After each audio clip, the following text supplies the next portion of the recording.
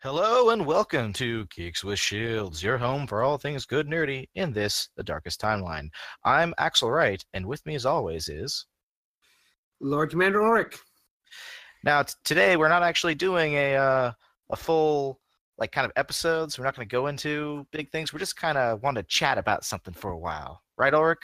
Yeah, we're going to try and, space these between our regular episodes. It's easier on Sligathor to edit, plus it's easier on you, the listener, if they're only half hour, 15 minutes, whatever we end up talking. We have heard your comments about that, but, we like the long episodes. What can we say? We've got a lot to talk about, so... But sometimes there's just things that we can't fill an hour talking about. And such as on today. Those topics, we have this. Yep, whereas today we're talking about... many times we've mentioned how we're both huge fans of Watchmen, both the graphic novel and the movie adaptation. And apparently they are going to make an HBO series based on it. Yeah, it's got announced a couple years ago, and no one was really sure if anything was going to come of it. And they just released a semi-plot summary, I guess. Well, I haven't seen the plot summary. All I saw was, so the guy who's like the main writer for it released this letter to the fans, essentially, of Watchmen. It was written in the style of like Dr. Manhattan musing, where he keeps jumping through time, talking about how his father was basically a diehard Watchmen fan who gave him his graphic novel when he was like 8. And anyway, it's a really good letter if you can look it up. But he talks in an interview or something like that about how this adaptation is not really an adaptation, because he says that you can't really adapt it, not the way he sees it. So sorry about that. Anyway, so he talks about how this is more of a remix, I think is the word he uses. The idea of taking the story and what's important about it, but applying it to like modern day. So, and I will admit, when I first heard HBO series, I was a little iffy, but only because I really liked the movie adaptation. But I started thinking about like how a lot of the greatest old stories from like Shakespeare and stuff are adapted in so many different ways. I mean, I'm watching Sons of Anarchy right now, which is Hamlet with motorcycles. So the idea of taking a story and playing with the pieces while the story still maintains the same, I don't know, I'm pro of that. So no, I kind of felt the same when I first heard it. I was like, well, it's on HBO, and that's a positive, but I already kind of have the definitive adaptation, but we'll see. And then I read this letter, and I'm like, I don't know what to make of this. I think Axel and I should kind of talk this one out, because when you say modern day, it's like, well, I kind of want to see superheroes in today's time, especially with Superhero Boom. But at the same time, and one of the great jokes I heard was, I don't want to see DJ Manhattan. Okay. I mean, my mind, I guess, went immediately to Amazing Spider-Man 2, which maybe I've got problems. Ooh. But yeah. I have no problem. I mean, okay, Dr. Manhattan is like, I don't know. I don't really know how to use that sentence like that you just said to me, like DJ Manhattan. So I don't care if he starts off as a DJ, as long as he ends up the completely emotionless super being that he's supposed to be. You can play a lot with that, I think, in the modern day. Yeah, and that's the thing, is I don't know if you should just make new characters, or you can take the old characters and adapt them into modern day. Because what's the comedian going to look like in modern settings? Sadly enough, probably a neo-Nazi, but yeah, it's like I love the comedian. He's my favorite character. Make of that what you will. I don't want to see him translated to modern. That's just going to be, oh god. Well, Alan Moore's work is just dripping with like commentary on politics, as well as just philosophy on life and philosophy on other comics and stuff like that. So I don't know, I feel like a Watchmen in the modern day can touch on obviously a lot of the stuff going on in our political climate, but also can basically be a large criticism of like how, say, the comics industry and exists now, especially things like the Marvel Cinematic Universe. Can you imagine, for instance, a modern day version of Tales of the Black Freighter where it's like a franchise of movies that he keeps going to see? I can see it as a horror series easily, but And that's kind of the thing. Like I said, do you just reboot this and, take the basic core concept of Watchmen, which is this deep dive into human psyche, and, create all new characters? Or do you try and take the same plot of Watchmen, but kind of change it so it fits in the contemporary setting? Here's what I say personally. I'm going to use Sons of Anarchy as my example. Now, I've heard that Sons of Anarchy goes downhill later on. I'm near the end of season 4 right now, and so far, I enjoy it. But if I take how that compares to Hamlet, right, or even a different example, take The Lion King and how it compares to Hamlet. That's one of the most famous examples that pretty much everyone can get behind, right? So if The Lion King is Hamlet, right, and Simba is obviously Hamlet, Scar is Claudius, but really, you take a look at those characters, there's very little that relates them other than their position in the story. You can say Nala's Ophelia, but Nala's way more competent than Ophelia. Same kind of goes for Timon and Pumbaa being suddenly their names escape me. It's been years since I read Hamlet. Anyway, point is that Rosencrantz and Guildenstern. Anyway, so the point is you can totally invent new characters, right? That's perfectly fine, I think. You can fill it because the show has different requirements than a graphic novel or a play or a movie. So adding new characters doesn't bother me at all. Taking characters that we know and actually hiding them in with different names until there's a point where, say, in episode 2, you suddenly realize oh, so that's the guy who's supposed to be Night Owl. I'm perfectly fine with that kind of stuff. I think that's actually behind that 100%. Yeah, I'm actually more a fan of that kind of idea than just picking up the characters, putting them in modern day. Dig down to what is good about Watchmen. I don't claim to be able to express what is the core appeal of Watchmen. I think it's way too complex for someone of my limited intellectual caliber. Every person gets something different out of it. Yeah, but one of the main things I get out of it that I love, that I've tried to explain to people, is that Watchmen is a story about different perspectives. It's about taking particularly about 5 characters who all have extremely different perspectives and watching how they interact with each other, and then ending on essentially a philosophy of you have to be able to share your perspective, to compromise your perspective to others in order to win. That's why the one character who absolutely, utterly refuses to compromise is brutally murdered at the end. So, which, again, we'll get to when we do a Watchmen episode. That is a fantastic story point. Yeah, so if you take, for me, something like that and apply to the modern day, where you give us 5 characters who have some tangential similarities to, Rorschach, Night Owl, Comedian, Ozymandias, and Dr. Manhattan, and then you give them not even necessarily the same philosophies, just give them different, very distinct philosophies, and then you do that same kind of thing where it's all right, let's watch how they you can tell that same kind of overarching story without really touching any of the same kind of plot beats that Watchmen did. And I would find that I'd be interested in that. I 100% agree. That's the best way to do it. Obviously you're going to piss off fans, and yes, that's one of the things people get so bent out of shape with the Watchmen movie because they changed something or they didn't have something, or so. Do you think HBO is really going to be well, we can't make these people mad, then they won't go and see your thing? Or do you think they're going to go no, we're going to give you your, free range, have your original vision with this, and kind of do this, what we're talking about, a spiritual sequel?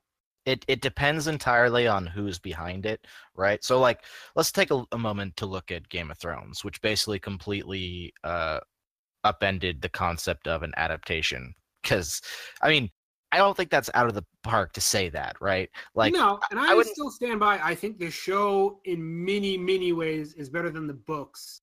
Yeah, I'm reading the books. I'm going through, and there are a lot of things that the TV show does better. Yeah, because I don't feel I'm not going to say Game of Thrones upended television, because basically The Sopranos totally did that, but what Game of Thrones is doing was already being done in a handful of Roman-based shows a couple of years before Game of Thrones came out.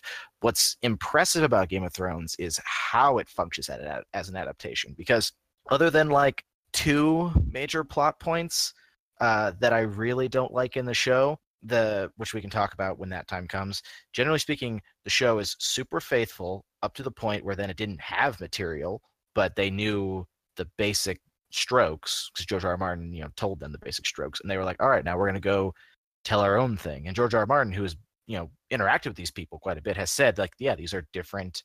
They're different stories. They're very similar. They come from the same root, but they're different things.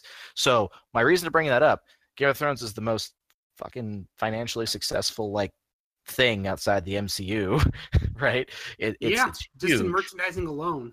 Yeah. So I feel like HBO will look at that and, like, that's what they're gonna try to do. So they recognize that the show got really big by being a very accurate adaptation. So I think they're gonna try to, like, keep it very accurate, but at the same time, the shows continued to be really good even when they were not really coming from direct adaptations. So it's a tough call.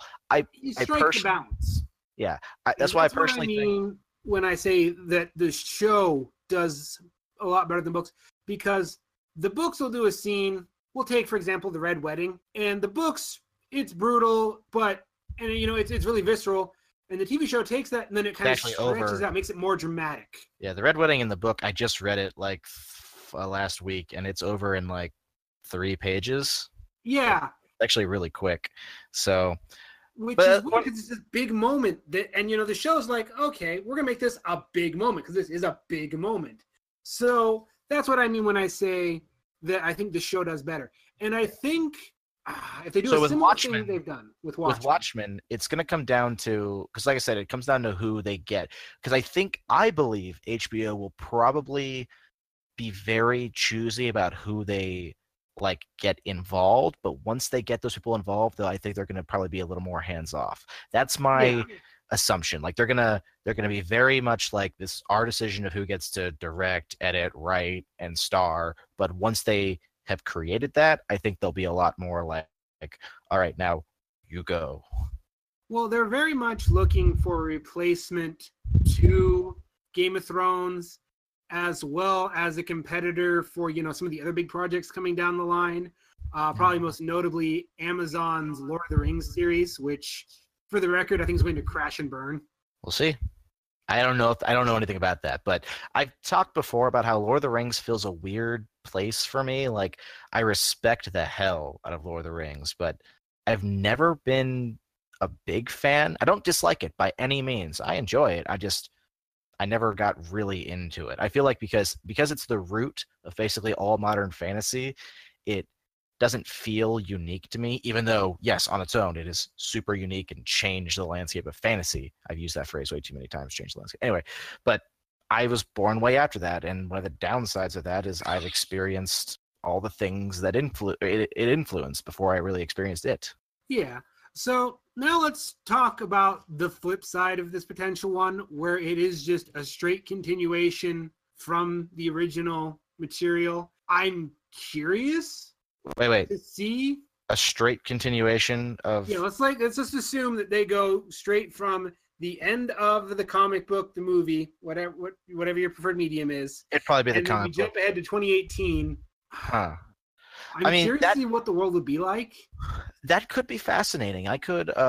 But that's definitely a case of like, you're pulling from almost a lot more original kind of material, right? That's like another animal entirely, right? That's like, if I use my Heimlet example, that's like, oh, let's come back 5 years after basically all the royalty killed themselves, and let's see how the royalty is doing now, right? It's like, yeah, I suppose that could be interesting, but I don't know.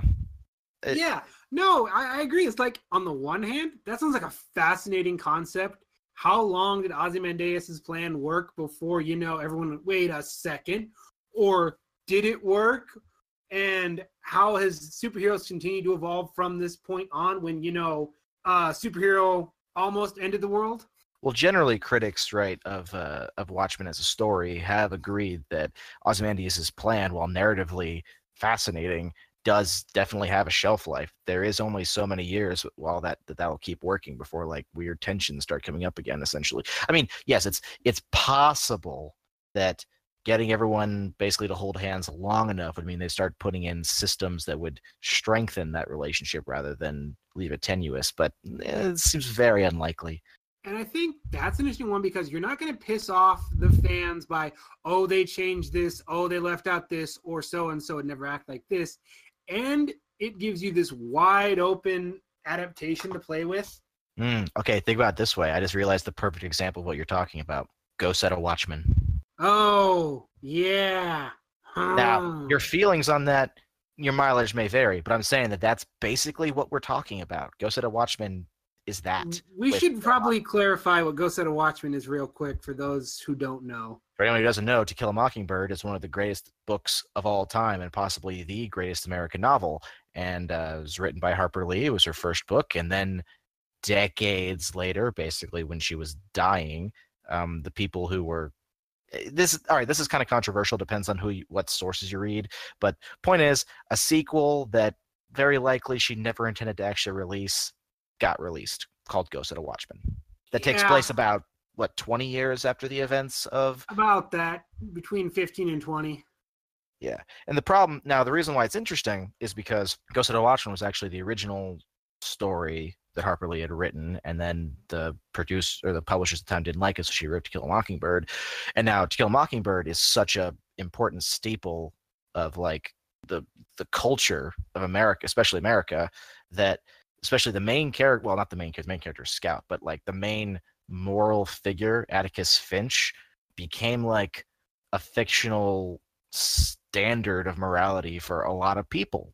I mean, myself included. And then the whole point of Go Set a Watchman, which takes place like 15 years later, is that Scout, the main character, who's this daughter of this moral figure, basically has to come to the realization that this man who was that statue of morality, who was that like idol, is just a man with his own flaws and his own like weaknesses. And the book is in a lot of ways about her coming to deal with that. But it's interesting because the people who then read this book basically are like, this book is assassinating the character of this important figure from my like mental landscape. Like, how dare they do this to Atticus Finch? Which means they've almost missed the point of the book. But again, that depends on your.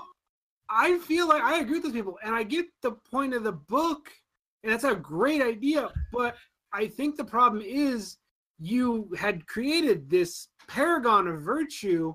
You can't do such a hard 360. And see, I personally am of the mind that it actually isn't that hard at 360. Like for me, I will defend To Kill a Mockingbird as like one of probably the 10 greatest books ever written, period. And Atticus Finch is one of my favorite characters ever. But like the seeds of the character that he is in Go Set a Watchmen are all there in To Kill a Mockingbird. Like, it's just that what he's doing, especially for a lot of us, we got into it, very young, is very impressionable. Anyway, that's the point. Like I said, your mileage varies on how you feel about Go Set a Watchmen. I can totally accept these people who feel that way. I was just making a comment that like you run the risk of pissing people off. Yeah, because that was the point of the book, right? And if you can get that point and still not like it, that's perfectly fine. But it's an example of like, here, this is what happened. There was this story. It existed for like 40 years. And this other story came out that was basically what happens years later after the story we know. So yeah. So I guess the real question there is, if we're assuming that they are going to do this one we've imagined where it's, falls directly from that storyline, we do theoretically run the risk of them maybe altering the characters. Well, after that much time, especially because it's original Watchmen takes place in I don't know exactly what year, the early 80s, right? Post-Vietnam, Nixon. Yeah, very early 80s. So it's like a 35-year difference, right? Something like that. Yeah. So in that story, theoretically, and because it's a Watchmen story, of course, fans will want to see this, Night Owl can be there. Silk Spectre can be there. Ozymandias can be there. And of course, Dr. Manhattan can be there because he's basically God at this point. But how each of those characters has changed, especially because you think about Night Owl and Silk Spectre holding on to this secret for literal decades. So, that. Plus, there's the fallout of Rorschach's journal getting published. Oh, that too, yeah, which could have instantly crumbled basically the entire plot, and then that could be a whole nother way to go. At the same time, you could definitely do and this would be commentary on the current day, that just because the story was published, it was published by Watchmen's own admission, a really white, right-wing, biased paper, right? So the story could have got published, and you could have it didn't really affect anything, but the story's out there, and the conspiracy theorists are like, they exist, you know? So I think there's fertile soil to be had with this concept, especially if you did one about how, these old guard superheroes inspired the next generation, much like the second era Watchmen were inspired by the first era Watchmen. Yeah. All of this, of course, is besides his ignoring the odd one-shoot Watchmen things that they were doing a couple of years ago. Didn't keep up with it because I thought the idea was dumb. Oh, the comics that they put out? Yeah, that were supposed to be like that. They felt to me like, let's take the Watchmen characters and make them regular comic book characters, and that I don't know. I read a couple of them. I read like one, and I don't really remember it. I read one on the comedian and one on Rorschach, and the problem was that the writers writing for these, characters, to me, felt like they didn't understand the motivation of the characters and why they did what they did. Like, there's the whole thing with the comedian is just this conspiracy plot about how he was a government hitman. Yeah. And it's like, yeah, but that's not exploring the character in a new, interesting way. Yeah. Well, that kind of comes back to one of the base problems, right? Like Alan Moore's work. Like Alan Moore, whatever you think about him, because he's a complicated man. He's got his ups and downs. Yeah. But he's a brilliant writer. Like when it comes to his stories in general, I mean, all other stories aside, just Watchmen and V for Vendetta alone put him on like the pinnacle of writers of any kind, as far as I'm concerned.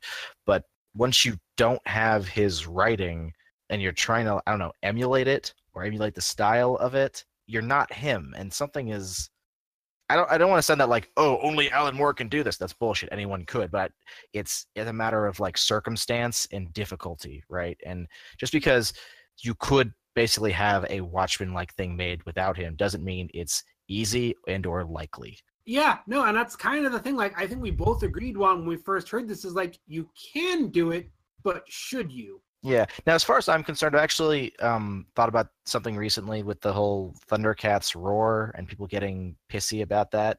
And I realized, like, Thundercats still exists, the original, like 130 episodes of it or something like that. So just because there's a new show that is like really childish doesn't hurt that. Same thing for Star Wars. No matter what you feel about any of the post-trilogy Star Wars movies, you still have the trilogy. So no matter what thing they do with Watchmen, I still am going to have that graphic novel on my like bookshelf. I'm still going to have that movie in my movie case, and nothing can hurt those. Like, yeah, no, that it's exactly, and it's kind of a hard thing to accept because so often we have this knee-jerk reaction to things like this, but that's the straight truth. This doesn't take away from the original. I mean, despite how I feel about Ghost Set of Watchmen, I can still read To Kill a Mockingbird in the same context and just ignore the stuff I don't like. I mean, as a 40K fan, I do it all the time. I ignore tons of dumb fluff and bitch they get rewritten. Yeah, so my point, and I could sum it up basically as, I would rather have a bunch of bad additions to a thing I like at the chance of getting something good than just not have anything new at all. Like, I'm perfectly willing to get some bad stuff for the chance of maybe getting something good that maybe recaptures what I felt before, because there's no risk to hurting necessarily the thing. Actually, there might be some, I've heard of some people who like can see something and it changes how they think about it, but I feel like it's a small thing, so I'm not going to worry about it. Point is, enjoy what you enjoy. I say if people want to make new things, I'm pro that, even if it's for necessarily greedy reasons, because maybe it'll be good, maybe it'll be bad. I can really only win. Yeah, I mean, I'm going to be optimistic about this. I think we both are. Yeah, well, anyway, I think that's, any Watchmen fans out there, we both know that Watchmen fans can be perfectly reasonable and very calm about their chosen material. But, especially on the internet. Yeah, so feel free to discuss whether you think that making more Watchmen is a brilliant idea, or you think that it is literally a plot of Satan to ruin your life. I don't, go ahead, have that conversation. But so we're gonna pop out, and we'll have a regularly scheduled episode later. I don't know what day this is going to get released. So. But anyway, thank you all for listening. Be sure to like, share, subscribe, do all that stuff. I feel really scummy like trying to sell myself, but it does help us a lot. So if you like us at all for some reason, then you should do that. Just help us, please and thank you. Anyway, we also have the Patreon and the Facebook group and all that stuff. So this has been Axel Wright and his shield brother, Lord Commander Ulric. All right, everyone, stay honorable.